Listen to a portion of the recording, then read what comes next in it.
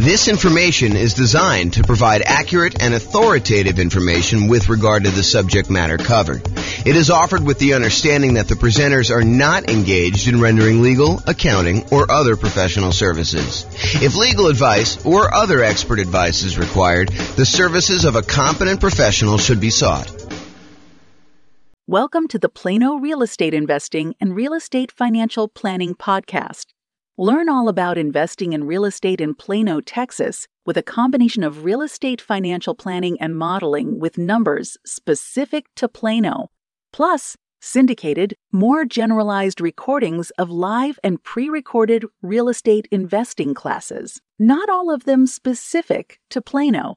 Be sure to stay tuned after the podcast for a message from our sponsors. Well, good morning and welcome, everyone. I am your host, James Orr, and today we have the last class in the series we're doing on how to improve cash flow.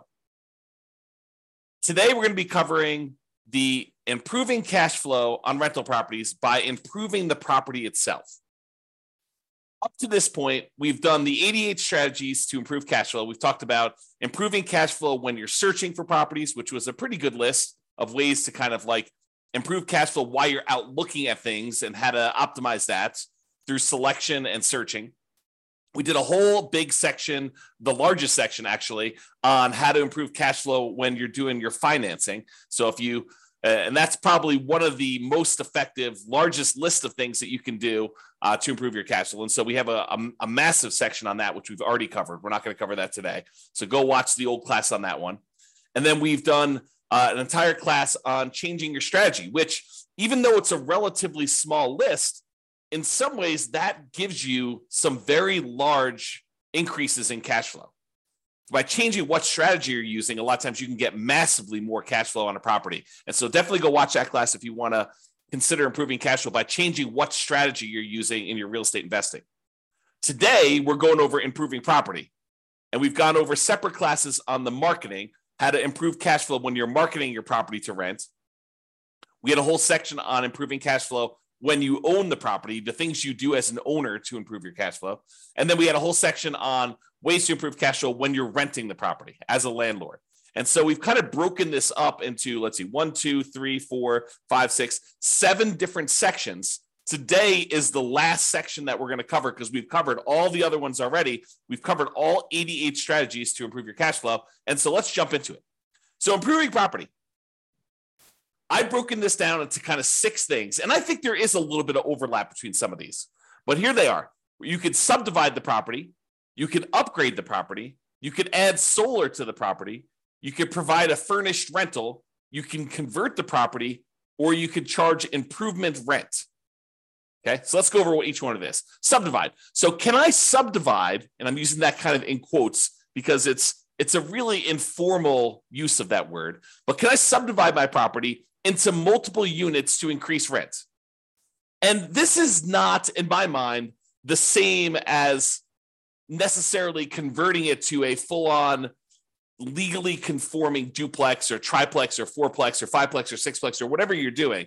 In my mind, this is sort of like informally grouping it this way. You know, not necessarily, it's not that you're not complying with zoning laws, but you're using it like a roommate would, but you're having a lot of separation in the property itself. The most common example of this is sometimes you walk up to a property and it's a single family home. It is definitely not a duplex. It is not zoned duplex. It would not pass as being zoned duplex, but you walk up to the property and you're like, this is a duplex. The upstairs unit, for lack of a better way to describe it, is a completely self-sufficient rental unit where you have, 2 bedrooms and a kitchen and living room and everything else. But there's like a door that normally goes to the downstairs that's like a solid core, almost like indoor-outdoor door. It's like a hardcore divider between the upstairs and the downstairs. And then when you finally open that door and you go downstairs, there's a separate apartment downstairs. There's like a separate bathroom, there's a separate bedroom, there's a separate living room. There may not be a full-on kitchen. A lot of times, this is how they get around the zoning issue. They'll have like, what looks like an eating area. It's almost like a bar, but the bar has a slightly larger than a bar would normally have for a refrigerator, like a good sized refrigerator. And they have a sink, and they may or may not have like a hot plate, not necessarily like a stove or a stovetop or an oven, but they have like a way to heat up food, a microwave, and maybe like a plug-in portable hot plate for you to be able to heat stuff up. So, but you look down there and you're like, look, this is a separate unit, right? Like this looks and feels like a separate unit. And maybe even in a lot of cases they have a separate outdoor entrance. Like there's a back door to the property, either a sliding glass door and it kind of walks out to a walkout, like it's like a walkout basement, or it's an underground unit and it has like the stairs going up leading to the driveway. You'll see these units where they look like duplexes. They're not duplexes, right? Because, in some markets, and it varies a little bit market to market, there are rules about what is defining a duplex. They have to have separate heating units. They have to have separate AC units. They can't be connected that way. There has to be separate mailing addresses. And so this is not a duplex, but you can sort of subdivide the property. So some properties are really well set up for this to begin with. Other ones are not so easy, right? It's like you walk into a property and it's a bi-level where you walk in, you're on a landing and there's an upstairs and downstairs. You can go, right to go downstairs and left to go upstairs. And I've seen some people go ahead and do a little bit of work to that kind of entryway where then once you walk into the property and you're on that landing, now there's actually a door that you have to open to go upstairs. And there's a door that you have to open in order to go downstairs. And it really is like having two separate units. Now, are you going to rent these to two different kind of like, families that think they're getting their own unit with their own address? And, they think that they're going to be able to control the heating or the cooling because they both have thermostats. No. This is like a way for you to increase your rent, but they are very well separated roommates. That's a good way to describe it. This is a roommate situation, and you could have one unit that has, two roommates and another unit that has, one or two roommates. So you can have like more than one roommates kind of sharing one of the units, especially if they're dating or it's a family or something like that. But this is technically not zoned to duplex, not zoned to triplex. And so you need to comply with whatever the roommate laws are. The roommate laws are for zoning. And you got to realize that they are not separate units. They don't have their own separate heat controls in a lot of cases, although sometimes they do. But that's the big issue. Okay. So you could go and subdivide this. And do you think you could get more for a kind of like standalone mother-in-law quarter-ish, separate downstairs with everything kind of like separated out, and they really don't even have to interact with the person upstairs or the person's upstairs if they were living in the downstairs unit? Do you think you can get a premium on rent for something like that versus getting, a property where they're sharing a bedroom, where they have a bedroom rather, and they're sharing like a common living area and a common kitchen? You bet. And that's one of the ways you can improve cash flow on your rental properties, is you could find one of these properties where it feels like a duplex, even though it's not. And you can get single family home financing, which I think in a lot of cases is advantageous. Especially if you're buying your second or third property and you've already used up your FHA or your VA loan, which is what we a lot of times use when we're buying formally zoned, completely compliant duplexes, triplexes, or fourplexes. But in this case, it's a single family home that looks and feels like a duplex or a triplex or a fourplex, but it's really a single family home. And so you can go get these, 5% down conventional loans on them. Whereas if it really was a duplex, triplex, or fourplex, you could not get a 5% down conventional loan on them. So there is kind of an interesting benefit to doing this way. Now, realize when you go and sell it, you can't sell it as a duplex or a triplex, right? Because it's technically not zoned that way. You'd have to tell them, look, this is a non-conforming property that feels like a duplex, even though it's not. And if you wanted to go and live here and kind of like unseparate these, you might have a little bit of work to do.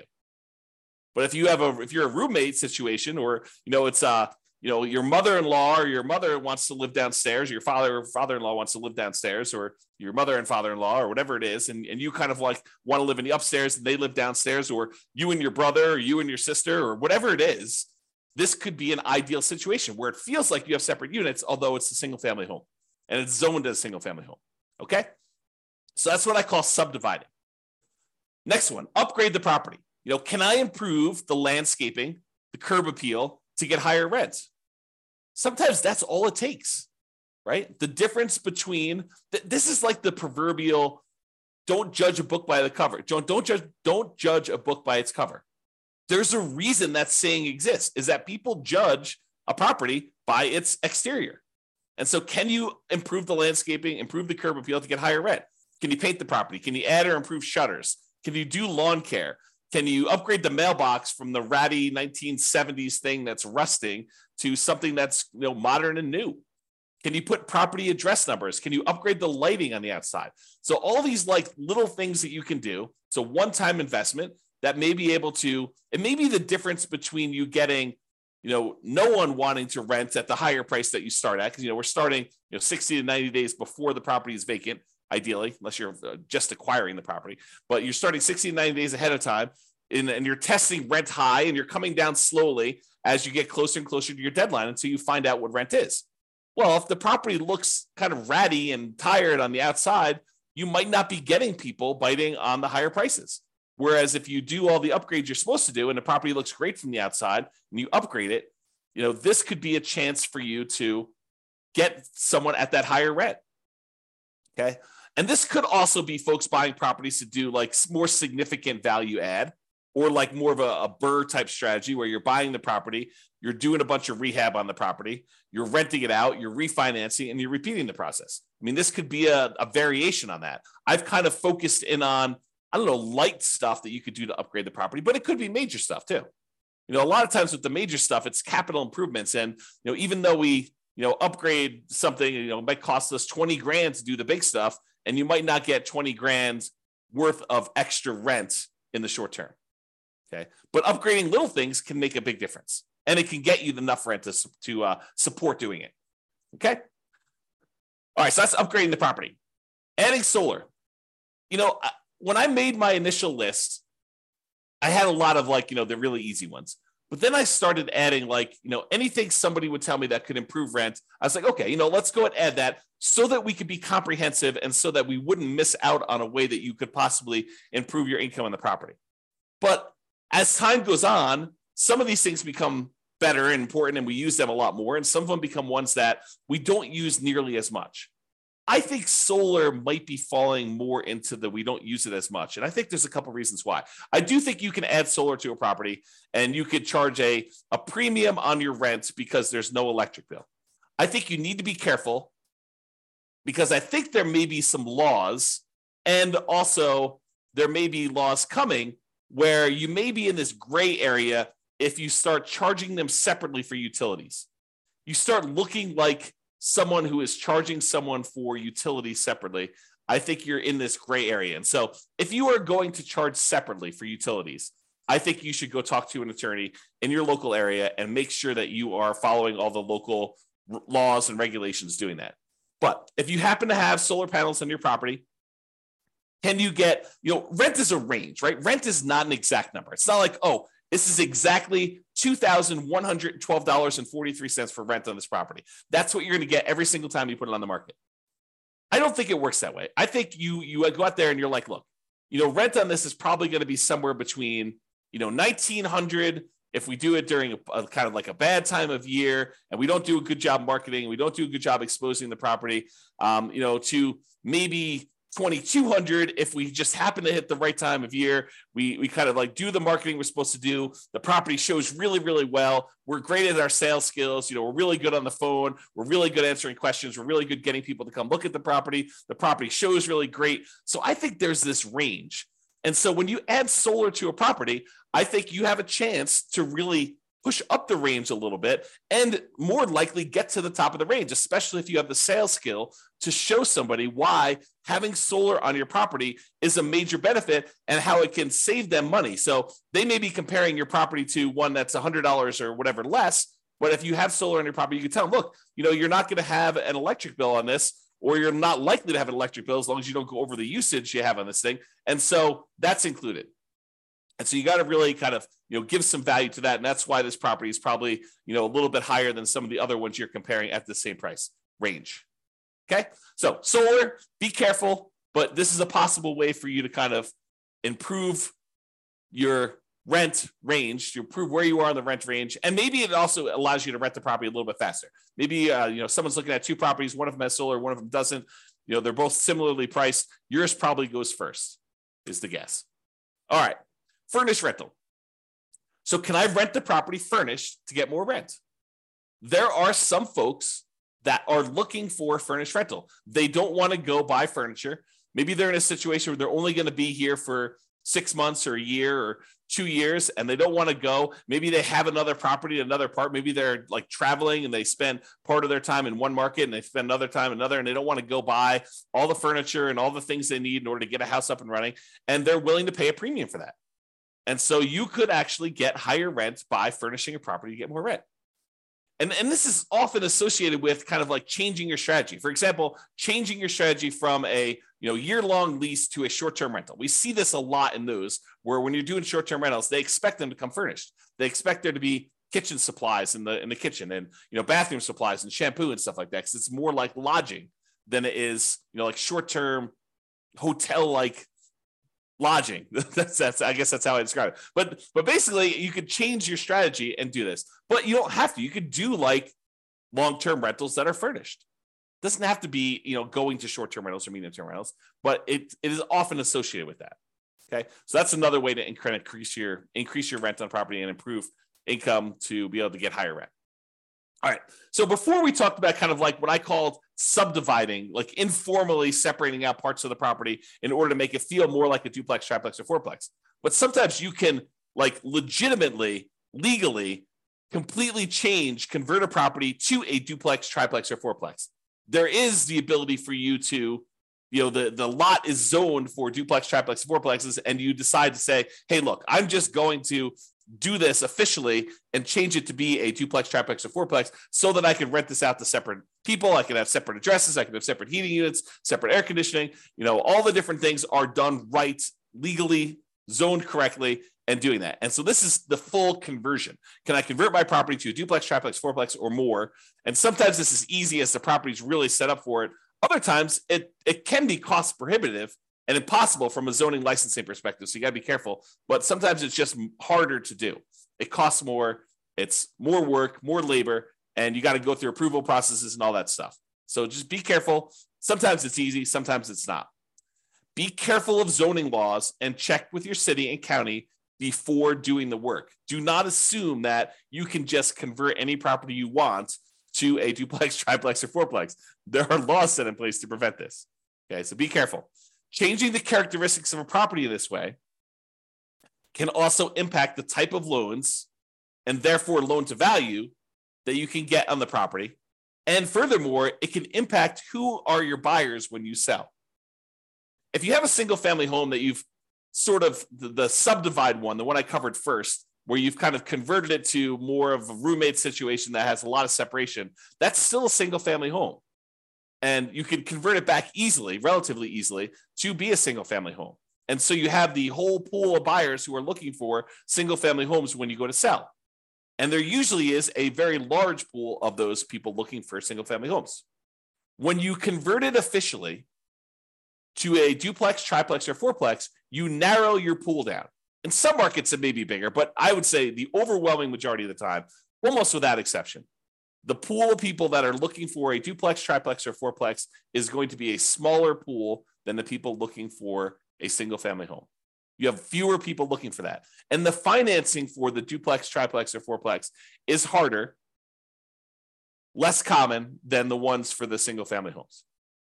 So once someone uses that FHA loan to buy their first duplex, triplex, or fourplex, it's really hard for them to get a second one. There's some really bizarre exceptions, but it's very difficult to do. Otherwise, you need to do a VA loan in order to buy it with little or nothing down. Otherwise, you got to put more down. You could buy a single family home with 3% down. You can buy it with 0% down. The USDA VA ones. You can buy it with 3% down if it's your first single family home. You can do a lot of 5% down ones. But if you're trying to do this duplex, triplex, fourplex sort of thing, then you're probably looking at FHA or VA financing or putting at least 25% down to buy these. Okay. So it changes the financing, which may be worse for you when you go to sell, if you go to sell. If you never sell, not a big deal. Okay. All right. Improvement rent. Sometimes you'll have a tenant. They will show up at the property and they'll be like, oh, this property is great. The challenge is it's not fully fenced in. Maybe it's not fenced at all, but in some cases it's like, the two neighbors have fences and you just don't have a fence on one of the sides. Okay. Which is pretty common in some neighborhoods. And they're like, the problem is I thought it was fully fenced in because some of the pictures they showed the fence. So I didn't think this was going to be an issue, but I've got a dog or two dogs. And I told you about those in the phone. And I'm concerned because I want to be able to let them out in the backyard and not have to worry about them running away. And you're like, okay, I know you really, really want a fence. The rent we had before was the price without the fence, with the current situation. That was what it was. But I would be willing to go ahead and put in a fence, but I would need to charge you extra. I would need to charge you, for lack of a better term, fence rent in order to fence in this last side or put a fence around the whole property. And some tenants would be like, oh, that would be great. I would be willing to pay whatever it is, $50, $100 more per month for you to put the fence around the backyard, or $200 a month, whatever you can negotiate, to help offset the cost for doing that. And, this may also occur sometimes with I really love this, but I hate the green carpet. And the carpet's, a couple tenant cycles old. So it's not like new, but it's not something you expect to be able to get at least one more tenant out of it before it needs to be replaced. But they're like, look, I can't move in with this carpet like this. And you're like, okay, well, the rent that we had it at was priced with the current carpet. If you really want new carpet, we could actually put in new carpet, but that would cost whatever it is, $200 more per month for us to go put in that new carpet. And they may be willing to pay that. So you could charge improvement rent, fence rent, new carpet rent, something else that the tenant desires you install for a fee. Okay. Now you may not be able to get the full cost of the upgrade. You may not be able to say, look, it's costing me $10,000 to get a fence installed on all four sides here. And I'm not going to be able to divide $10,000 by 12 months and get the full amount. Even though they may tell you, look, we're going to be here for 3 years. And you're like, okay, well, 10,000 divided by 36 months, that's going to be whatever that is, $300 a month. And they're like, yeah, we're not paying $300 a month. So you may not be able to get the tenant to pay the full cost of the upgrade. But with certain items, not all of the items, but with certain items, they have a reasonable enough lifespan that you may be able to get higher rent in the future to help offset this cost as well. For example, the fence. In some cases, a fence does give you a marketing advantage of having people with pets, and you may be able to get a slightly higher rent than you would normally. And so the tenants that are currently there in front of you may be able to offset some of the expense of the fence. And then the fact that you're going to be able to get higher rents for the future for the next, whatever it is, 10 years or 15 years for the lifespan of the fence, you may be able to offset the cost and make a profit on that. Some things like carpet might not be able to charge enough to justify it. Some things like a fence, you might be able to. So you got to kind of work out the math on doing this, which leads me into my next thing, which is calculating your return on investment. So I did a class, it's on the podcast. It's on the website and podcast. You can go listen to it, but it's called When to Do Upgrades with a Value Add Rental Property. And I walk people through how to do the calculation in order to figure out what your return is on the investment you make in order to see if it's worthwhile doing that. And I include a spreadsheet to help you do the math, but you want to be able to determine, look, I'm going to go spend an extra $5,000 or $10,000 in order to do an improvement on a property. You want to look and see how much money am I putting out? How much money am I getting back over what time period? And when do I make all my money back? And then how much profit do I make? And then what is the overall return on that money that I invested to see if it makes sense for you to do this extra investment? Sometimes you have to do it, right? The kitchen sink is just not working anymore and you have to do the upgrade. So that just becomes a capital improvement in that way. But sometimes you have a choice.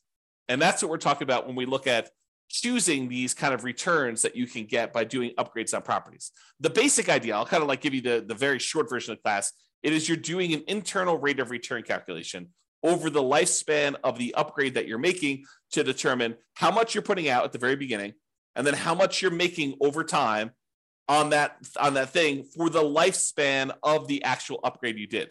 So if carpet's going to last you X number of years, you want to see how much you spent on the carpet to do the upgrade, how much extra money you're going to make on doing that carpet upgrade. And then when the carpet actually is completely its lifespan is exhausted, it dies, it's used up, then how much money did you make and what was your return on making that investment?